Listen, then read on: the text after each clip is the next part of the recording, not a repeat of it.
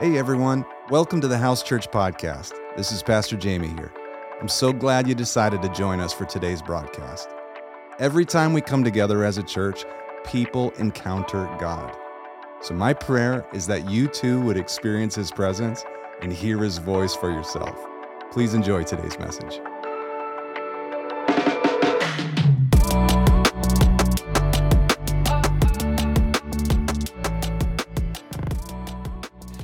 God, thank you. Thank you for your presence, for your kindness.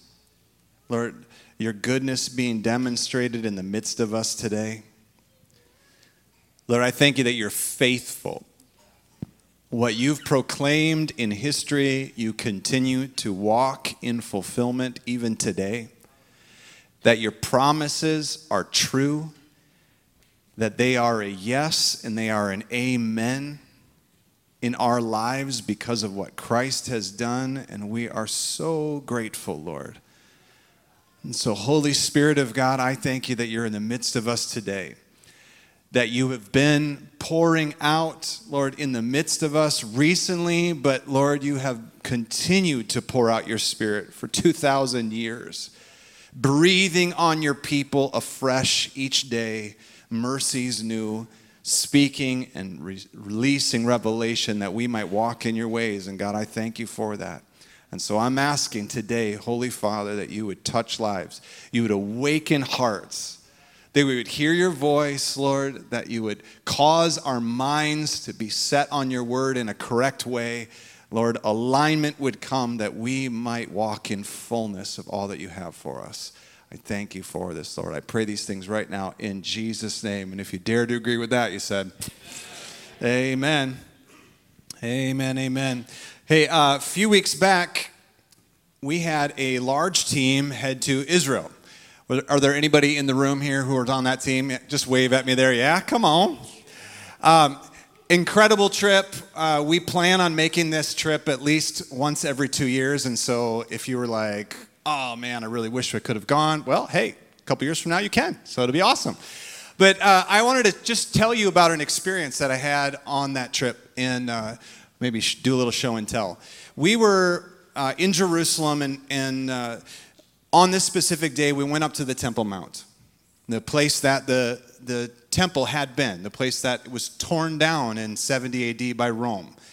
The platform itself, though, the mount still exists, even though the temple does not, because it's huge, massive stones. Would have been impossible to remove, if you will. But on this Temple Mount, there is a wall. It's the closest wall to where the temple was. And the Jewish people call it it's the westernmost wall. It's the wall that would have been closest to the Holy of Holies, and it's a sacred place because they go and they pray there. And there was a day where our team went and we spent some time. We went up to the Western Wall. So here's little pictures. Here you go. Oh, if you can show the other one there, Chad. A little context there. There's the Western Wall. Maybe you've seen it, and you know it's pictured on news. It's pictured. It's a pretty famous place. But my son and I went up and approached the wall together, and we were going to spend a little time praying. And that was that other picture there of Josiah and I walking up to the wall, and we're going to take a moment and spend some time in prayer. And it's such an interesting, kind of surreal experience, because my son is 20 years old. And the first time that I had been to that place, physical place, was when I was 19 years old, about to go into the military. And my own father took me there. And so it was this little, a glitch in the Matrix moment.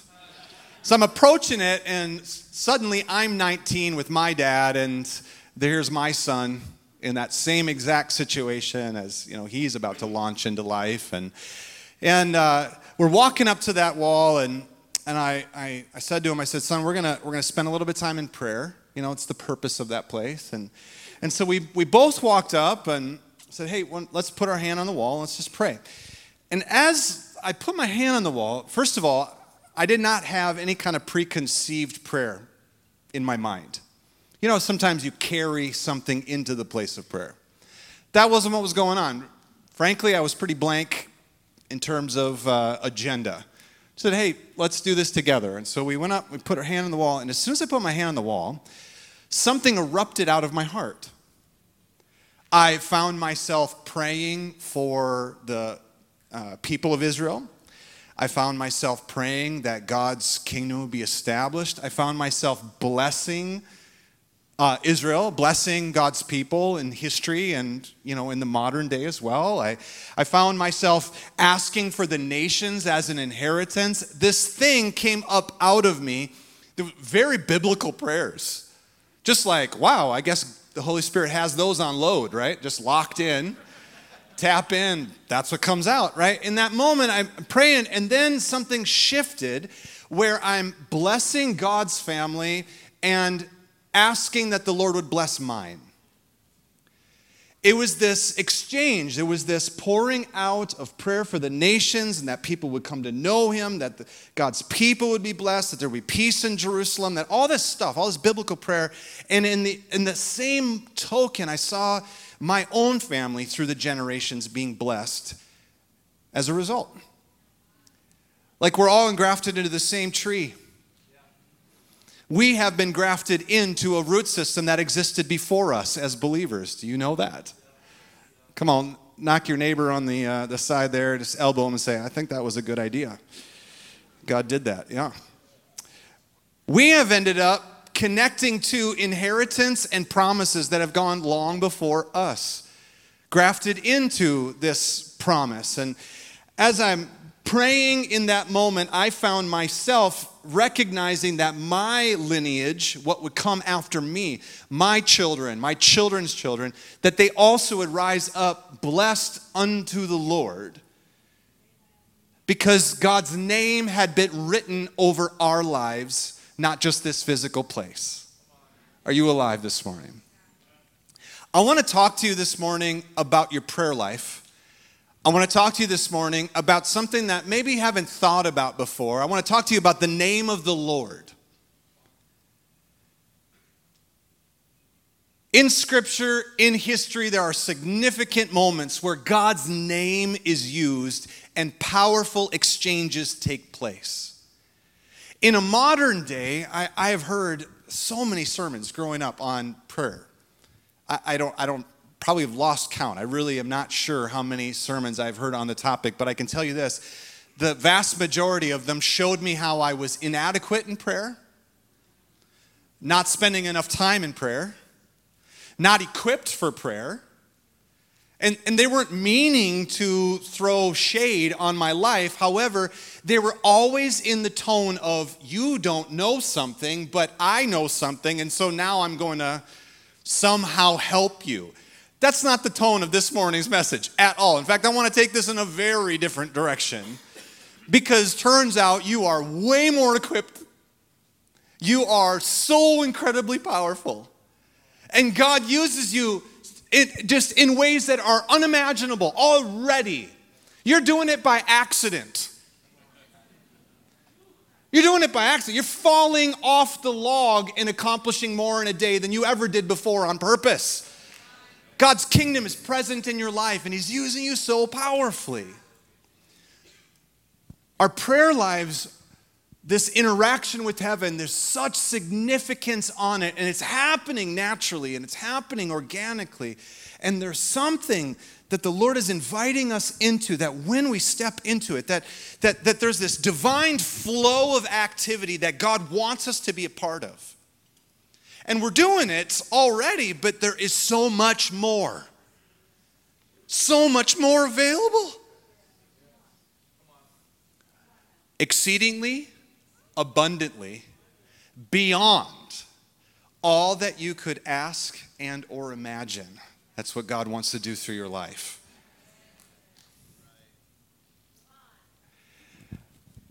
We're at the Temple Mount, and it wouldn't leave my head. I after that experience, that flow that took place, it was a God thing. Experienced it. No other explanation other than I really felt the Holy Spirit rise up in me, and this utterance was given in prayer. And it just stayed in the back of my mind. That story just stayed in the back of my mind, and I've been pondering it and thinking about it. And you know how the Lord will like prompt your heart about something and he drops it like a seed in the back of your mind because he's inviting you to explore it a little bit more. If you haven't figured that out, when the God asks you a question, he's not looking for an answer. He's looking for you to spend some time pondering it. When God drops a hint, he's not saying, hey, you have it all figured out. He is expressing to you that there might be more to figure out. You alive this morning? This thing is happening to me, and so I began the journey in the scriptures, and I'm going to take you on it this morning.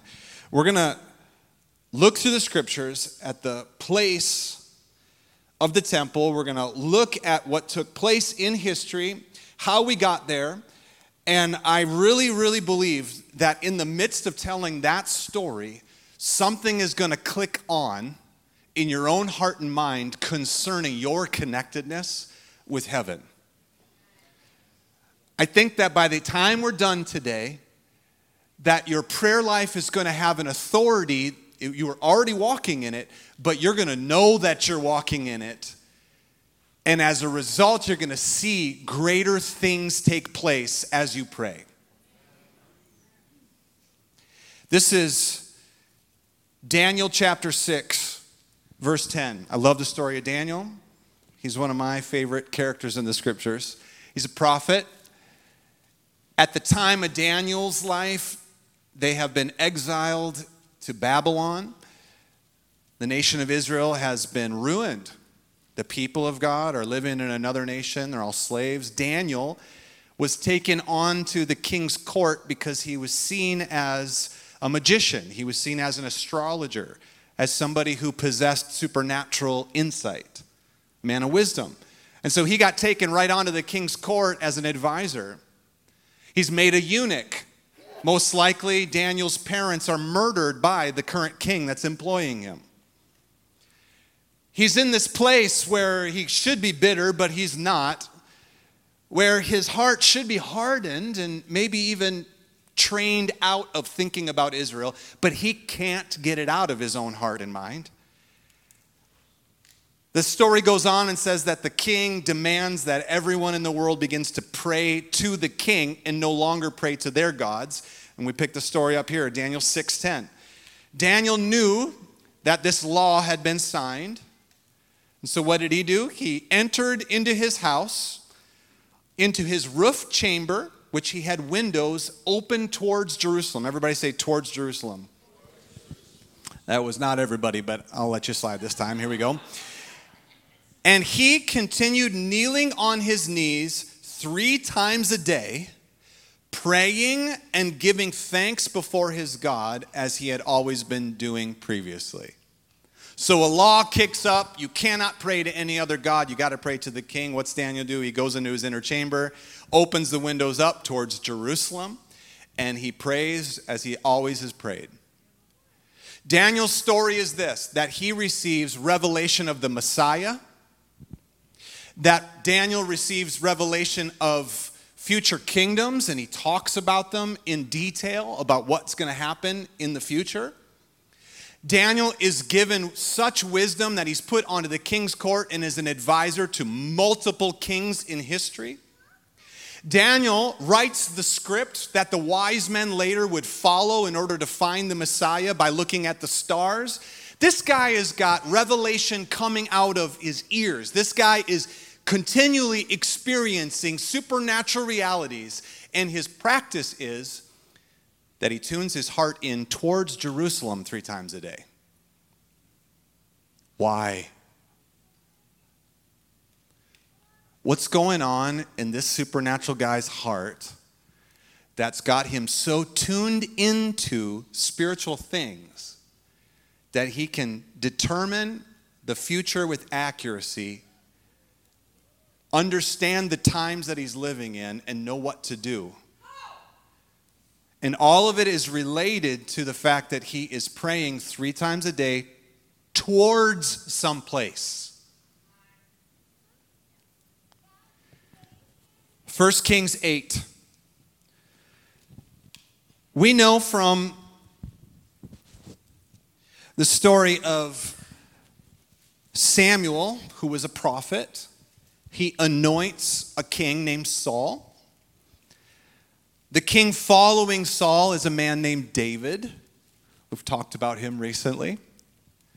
David is a man of worship. David is a man who's after the presence of God.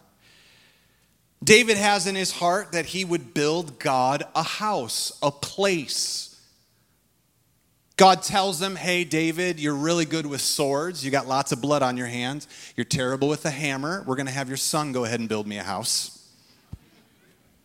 It's a little paraphrase. Solomon puts his hand to the task and he begins to build God a house. This is 1 Kings chapter 8, starting in verse 1. We're going to put it all on the screen for you today. 1 Kings 8, starting in verse 1. Solomon assembled the elders of Israel and all the heads of the tribes, the leaders, the fathers' households of the sons of Israel. To King Solomon in Jerusalem they came, and they brought up the ark of the covenant of the Lord from the city of David, which is in Zion. All the men of Israel assembled themselves to King Solomon at the feast. Then all the elders of Israel came, and the priests took up the ark, and they brought up the ark of the Lord and the tent of meeting and all the holy utensils which were in the tent. And the priests and the Levites brought them up, and King Solomon and all the congregation of Israel who were assembled to him were with him before the ark. And they were sacrificing so many sheep and oxen that they could not be counted or numbered. The priests brought the ark of the covenant of the Lord to its place in the inner sanctuary of the house, to the most holy place, under the wings of the cherubim. For the cherubim spread their wings over the place of the ark. The cherubim make a covering over the ark and its poles. But the poles were so long that the ends of the poles could be seen from outside. And they're there to this day. There was nothing in the ark except the 2 tablets of stone which Moses put there at Horeb, where the Lord had made a covenant with the sons of Israel. And when they came out of the land of Egypt, it happened that when the priests came from the holy place, that the cloud filled the house of the Lord, and the priests could not stand to minister because of the cloud, and the glory of the Lord filled the house of the Lord. That's a good day there. Remember last week where we began to talk about the day of Pentecost, about the wind and fire of God, the cloud representing the wind, the cherubim, the winged angels. Remember, every time God cracks open the door of heaven, previous to the new covenant, every time God opens the way to eternal life, we see those 2 things represented, the cherubim and the fire of God. Every time God is in his presence with God's people, there is the wind of heaven and there is the fire of God.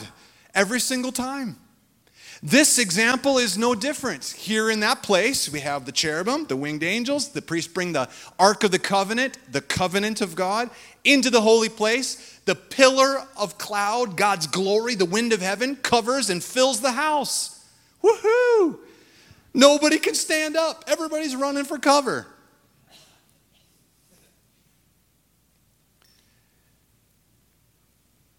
Flip open to 2 Chronicles 6. The story is written in 2 different places, and we're going to go between the 2. There's either in Kings or the book of Chronicles. We're going to flip back and forth. This is 2 Chronicles chapter 6. After this takes place, starting in verse 3, the king faced about and he blessed the assembly of Israel. And so they put the Ark of the Covenant into the temple. The glory cloud fills the temple. All the priests go running. Solomon turns around and he addresses all of God's people. And this is what he says. Blessed be the Lord, the God of Israel, who spoke with his mouth to my father, David, and has fulfilled it with his hands, saying this. This is what God said. Since the day that I brought my people from the land of Egypt, I did not choose a city out of the tribes of Israel in which to build my house, that my name might be there. nor did I choose any man as leader over my people Israel. But I have chosen Jerusalem that my name might be there. Repeat after me. That my name might be there. And I've chosen David to be over my people Israel. And so this is a very strange sort of statement that requires explanation. When King David first became king, he was in Hebron, which is a city in Judah. Remember, Israel is broken into 12 separate tribes, and all of them have their own designated lands. David, who is anointed king, sets up his kingdom in Hebron, and the only two tribes that rally to him are Judah and Benjamin, the neighbors. They all go, yep, David's our king. Until, everyone say until. Until David looked around and he thought to himself, Israel is not going to rally to Judah. Why? Because they are their own separate nations. We need to set a city apart that is different, that it's not designated by one of the tribes. David looked around and he saw that the Jebusites were occupying the city of Salem. David sneaks into the city, he sacks the city, and he makes it now Jerusalem, the city of David. And at that point in time, all of the tribes of Israel go, yep, you'll be our king. And they all come up to Jerusalem to now make David their king. It's a political move, it's a geographic move, and it's prophetic. It's so prophetic. It's prophetic because this is where Melchizedek was priest and king, Jerusalem, where Abraham first gave the tithe to declare that God was his God, yeah? Jerusalem is also the place where Abraham offered Isaac up as sacrifice. This is literally the place where God encountered the people of Israel initially. And so David goes, where else would we set it up except for Mount Zion? Where else could we set it up except for the place where God has encountered his people? David goes there and God encounters him in that place. And so he knows that's the city.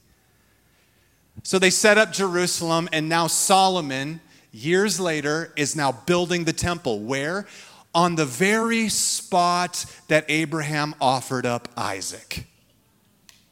On the very spot that eventually Christ would be offered up. It's so prophetic, it's incredible. You know how long it takes, this, just little facts here. You know how long it takes Solomon to have a vision to set up the temple? It's so crazy because God begins speaking about that place 480 years before Solomon starts to build. People have been dreaming for generations about building a house for God in that place. 480 years. And yet Solomon, in 4 years' time, takes the dream and establishes the vision and creates the physical place that people have been dreaming about for generations. Why can it all happen in one moment? Because there was finally alignment. I want to say to you today, it's a little off point, but I want to say to you today that it takes a long time to clarify the dream in your heart. It takes a long time. It might even take generations. You might not actually have it fully. It might be your kids that are going to run with something that's actually from God. So many people are quick to action. They want to establish something. They want their name to be included with something. And so they'll try to build it and it won't work. And they wonder why it won't work. Maybe it's because alignment has to take place before the assignment can come to pass. It takes a long time to clarify the dream, but once the vision's in place, man, that thing can happen quick. That's for somebody this morning. You've been dreaming a long time. You're wondering why the thing isn't coming to pass, and the Lord's inviting you into a little bit of greater alignment first.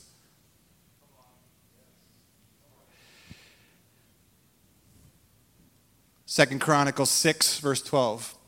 Solomon then turns and he begins to pray to the Lord. So the priests set the presence of God, set the Ark of the Covenant in place. God's wind begins to blow. The pillar of cloud comes. Solomon addresses God's people and he says, hey, listen, this is all a prophetic fulfillment of what my father David was trying to do. Jerusalem and this temple is the establishment of God's name in a place. And now, and he turns back and he begins to pray to God. And you wonder if it wasn't a quiet prayer, not some big loud thing. This is what he said. He stood before the altar, verse 12, in the presence of all the assembly of Israel. He spread out his hands. Solomon had made this bronze platform, and he stood on it. He knelt on his knees in the presence of all the assembly. He spread out his hands towards heaven, and he said this, Lord, God of Israel, there's no God like you in heaven or on earth. You keep your covenant, and you show loving kindness to your servants who walk before you with all their heart.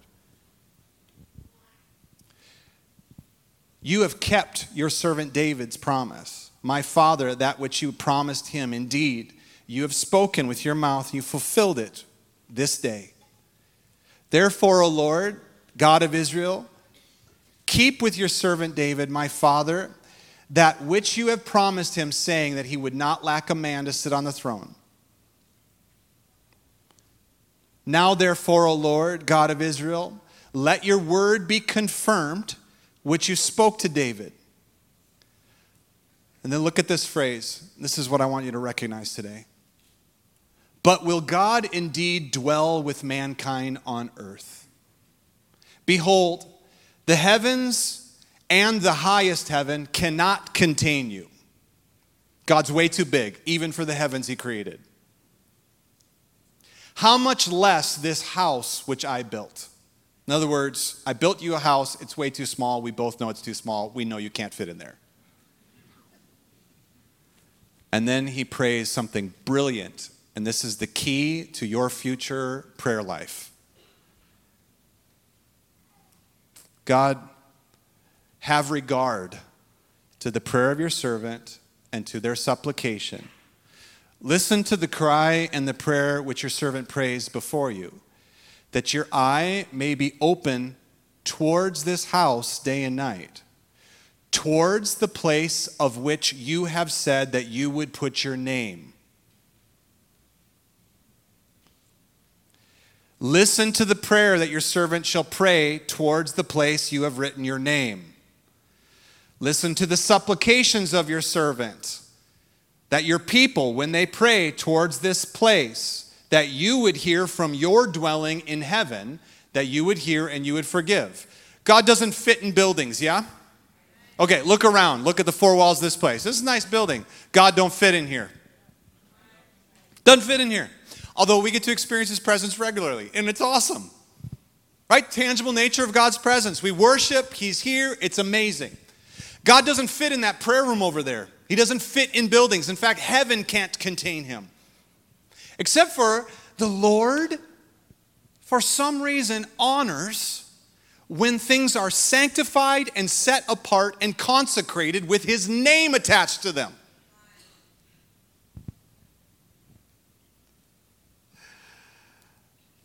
Second Chronicles 7, 1 through 3. I'm going to get really happy because I know what's coming here. When Solomon finished praying, fire came down from heaven and consumed all the burnt offerings and sacrifices, and the glory of the Lord filled the house. So what do we got? We got wind, we got fire, confirming the sacrifices over the covenant that had been created previously. Verse 14, God says this,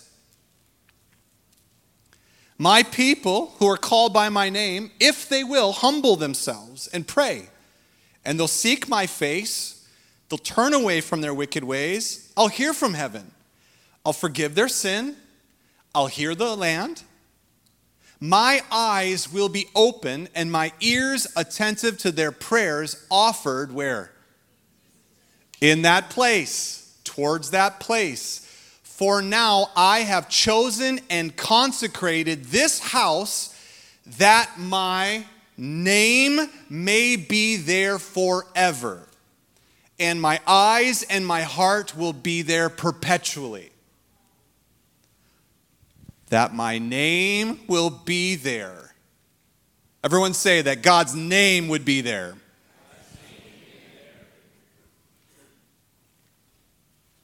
God said that his eyes and his ears would be attentive towards the heart that's turned towards the place where God's name was assigned.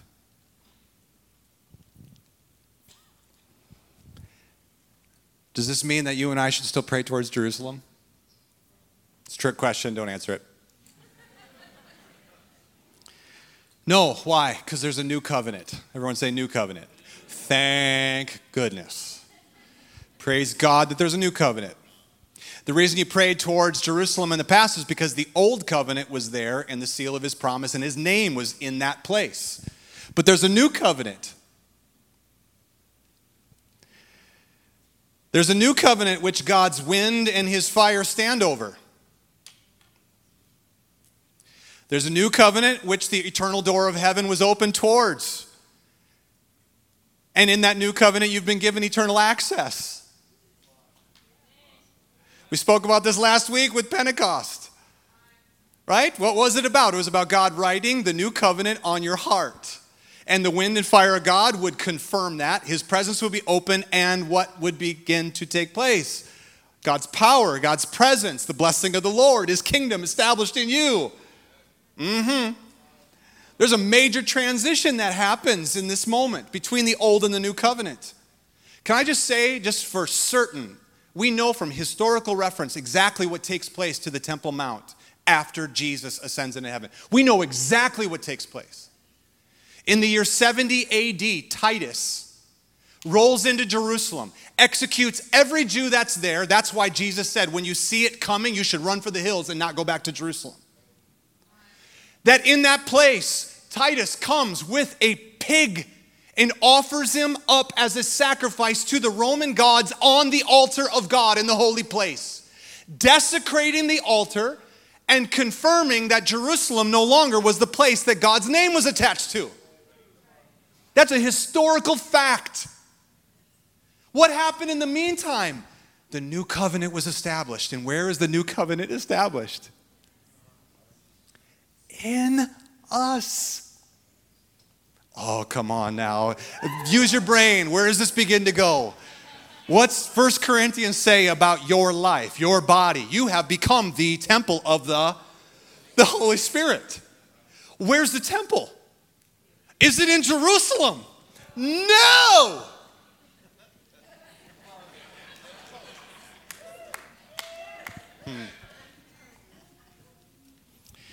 How do you become a temple of God? This is a profound question with lots of implications, and it may mess up some of my Lutheran friends. How do you become a temple of God? Well, I'm glad you asked. His name must be established upon that place. How does, you ask, God's name become established upon our lives? Matthew 28:19.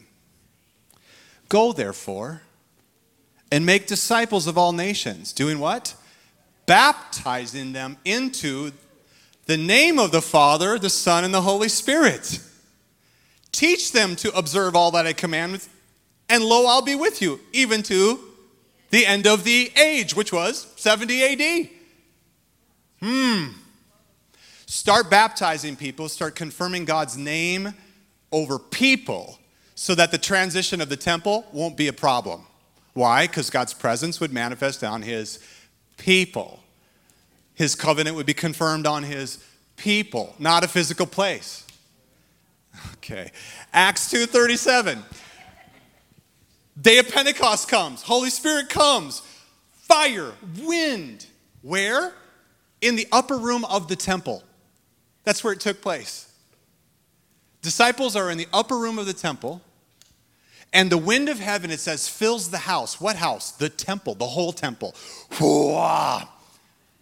Wind of heaven. And then it says tongues of fire come and rest on each one of them. And they're speaking in other languages. What? Confirming the signs and the goodness of God in the languages of the nations.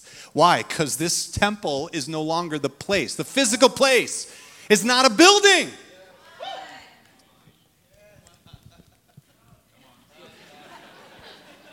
Brethren, what should we do? And Peter said, repent, change your mind. And what? And be baptized into the name of Jesus. Be baptized into the name of Jesus. How do you become a temple? His name needs to be assigned over your life. Well, Pastor Jamey, I received Jesus when I was like 4 years old, and I don't know if I should be baptized. You should!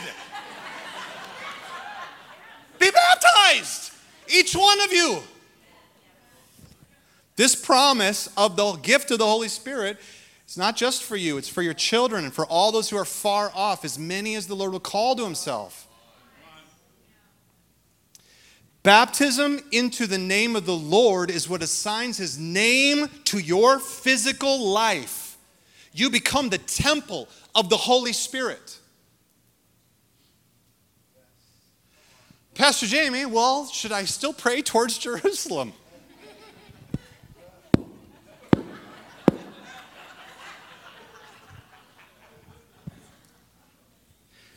Where do we pray towards then? This is John 16, right? John 16, Jesus is talking to the disciples and he's realizing his time is short. So this is verse 12. He says, I got lots more to say to you, but you will not be able to bear it now. You don't have the load-bearing capacity to carry what I'm trying to give you. But when he, the Spirit of truth, comes, he'll guide you into all truth. He'll not speak from his own initiative, but whatever he hears, he'll speak. And he'll disclose to you what is to what? Come, future. He'll glorify me. He'll take of mine and will disclose it to you. All that the Father has are mine. Therefore I said he takes of what's mine and discloses it to you. Just skip down to verse 23. In that day, what day? In the day the Holy Spirit comes.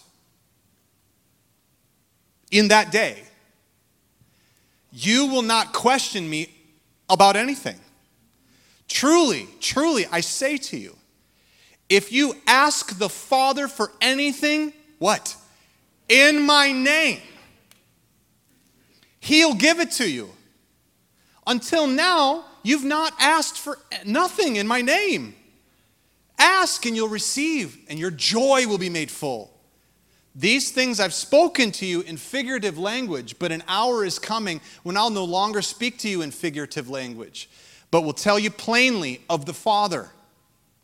In that day, you will ask in my name.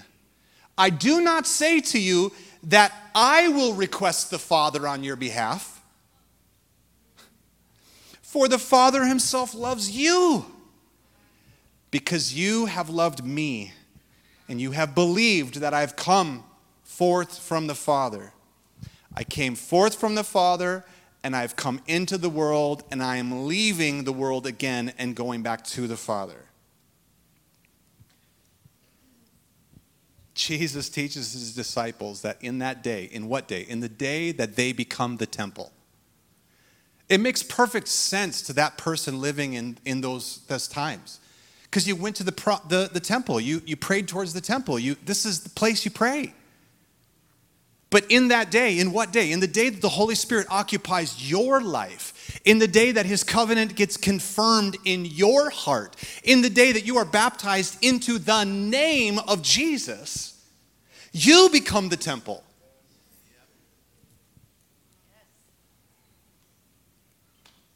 Do you know what that means? That means when you pray, the scriptures are like ultra clear about the Father's promise concerning your prayer life, if it's towards Jerusalem. There's Many, multi-layered promise. Let me just read them to you. Ready?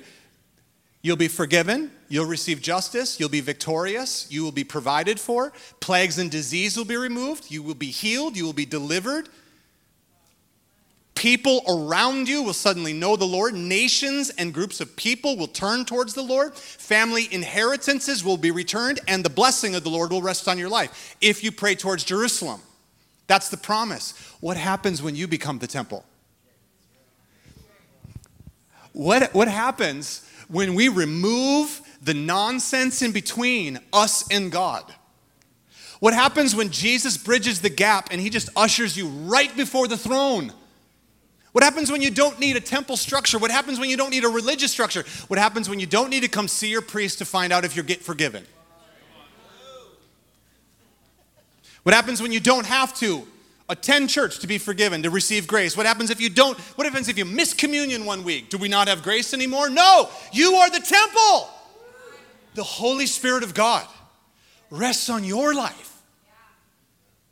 And therefore, when you pray, in what? Okay, does that mean at the end of every sentence you need to say, in Jesus' name, in Jesus' name, in Jesus' name? No. In Jesus' name. Okay. When you got baptized, Jim, you got baptized into the name of Jesus. And so you moved from the outside to the inside, and you became the temple so that when you pray, the Father in heaven hears you. Why? Because you are contained within Jesus' name.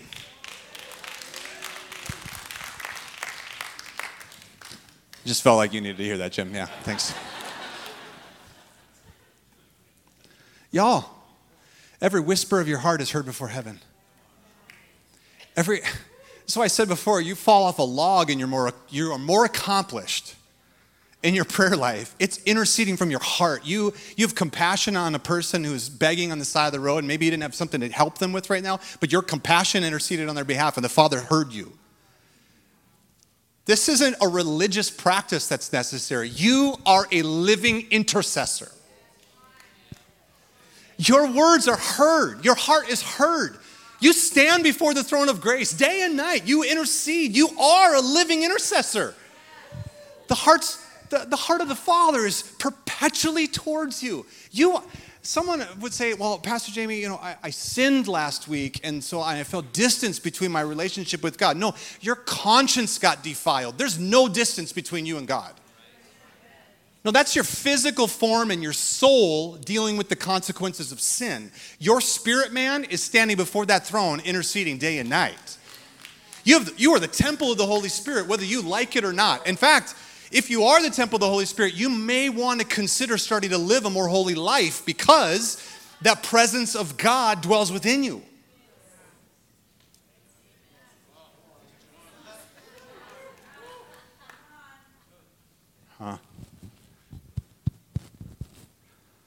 So when you pray, man, imagine with me just a moment that Jesus,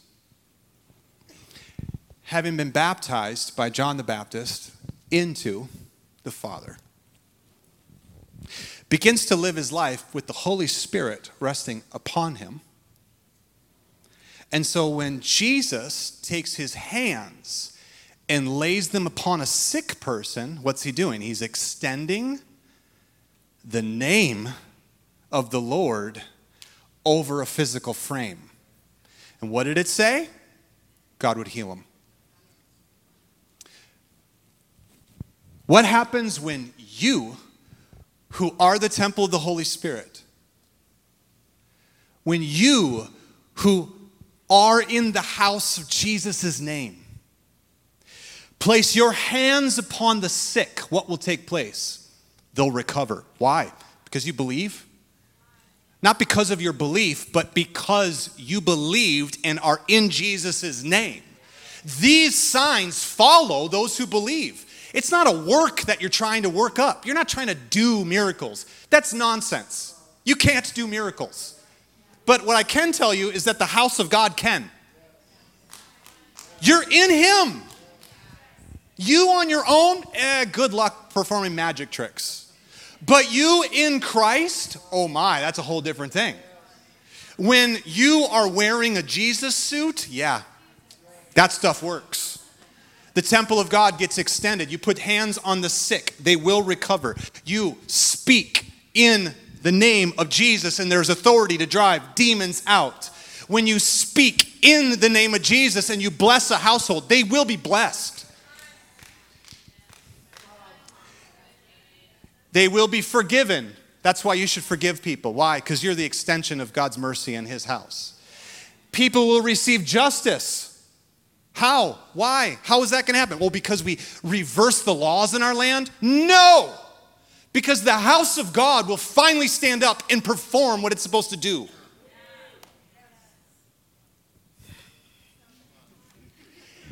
You will be victorious. You will be provided for. Plagues and disease will be removed. You will be healed. You will be delivered. Your lost loved ones, are you kidding me? The promise is for you and your household. Be baptized into Jesus. What's the result? Your household gets saved. Y'all, think bigger than personal salvation. Understand that this thing is bigger, that God is inviting you into a kingdom, that you have become a priest unto God because you are the extension of his temple.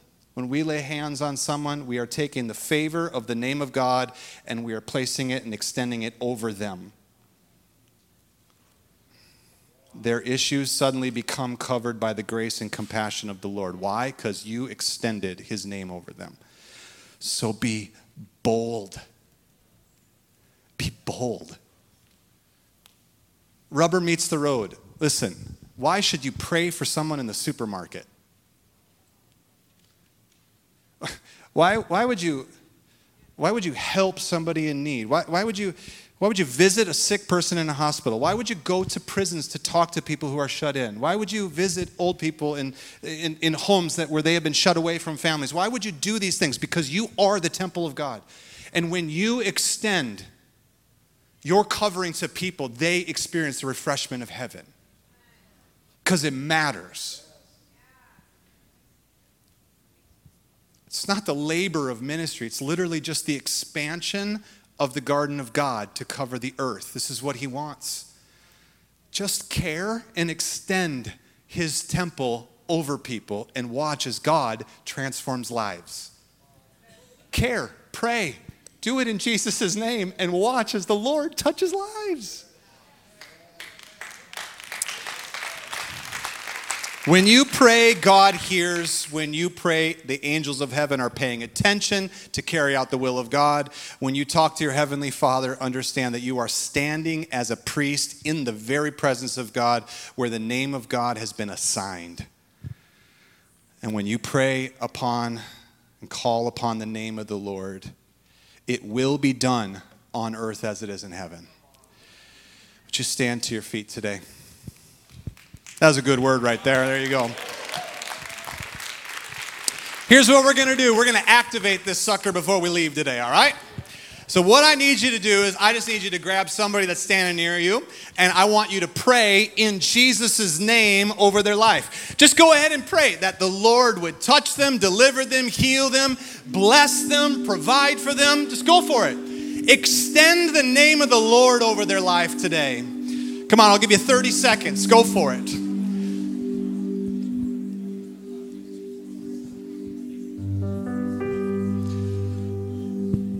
Just extend Jesus' name over them. Oh, Lord. Cover them. Mercy, healing, deliverance, restoration, victory, justice. We proclaim it all over these lives. The name of the Lord is a strong tower. Those who run into it will be saved. We extend your mercies afresh, Lord, over each life. Thank you, Jesus. Thank you, Jesus. Thank you, Jesus. All right, did you do it? Did you receive? Okay, now, Father, I thank you for your people, and I bless them today. I bless you in the name of the Lord. May the Lord bless you. May the Lord keep you. May the Lord's countenance be towards you. May the Lord be gracious to you. May you know his favor. And may you extend his kingdom and rule of peace everywhere you go, that you would live under the banner of his shalom. I bless you today, church, in the name of Jesus. And anybody who dared agree with that said, come on, can we give a good clap to the Lord today? Thanks for listening to this week's sermon. It's our hope that God touched your life in a truly meaningful way. And if you were impacted, please let us know by writing a review or share it with friends. If you'd like more information on the House Church, we would love to connect you with our community. Please visit us at ithehouse.org for more information. We'll see you next week.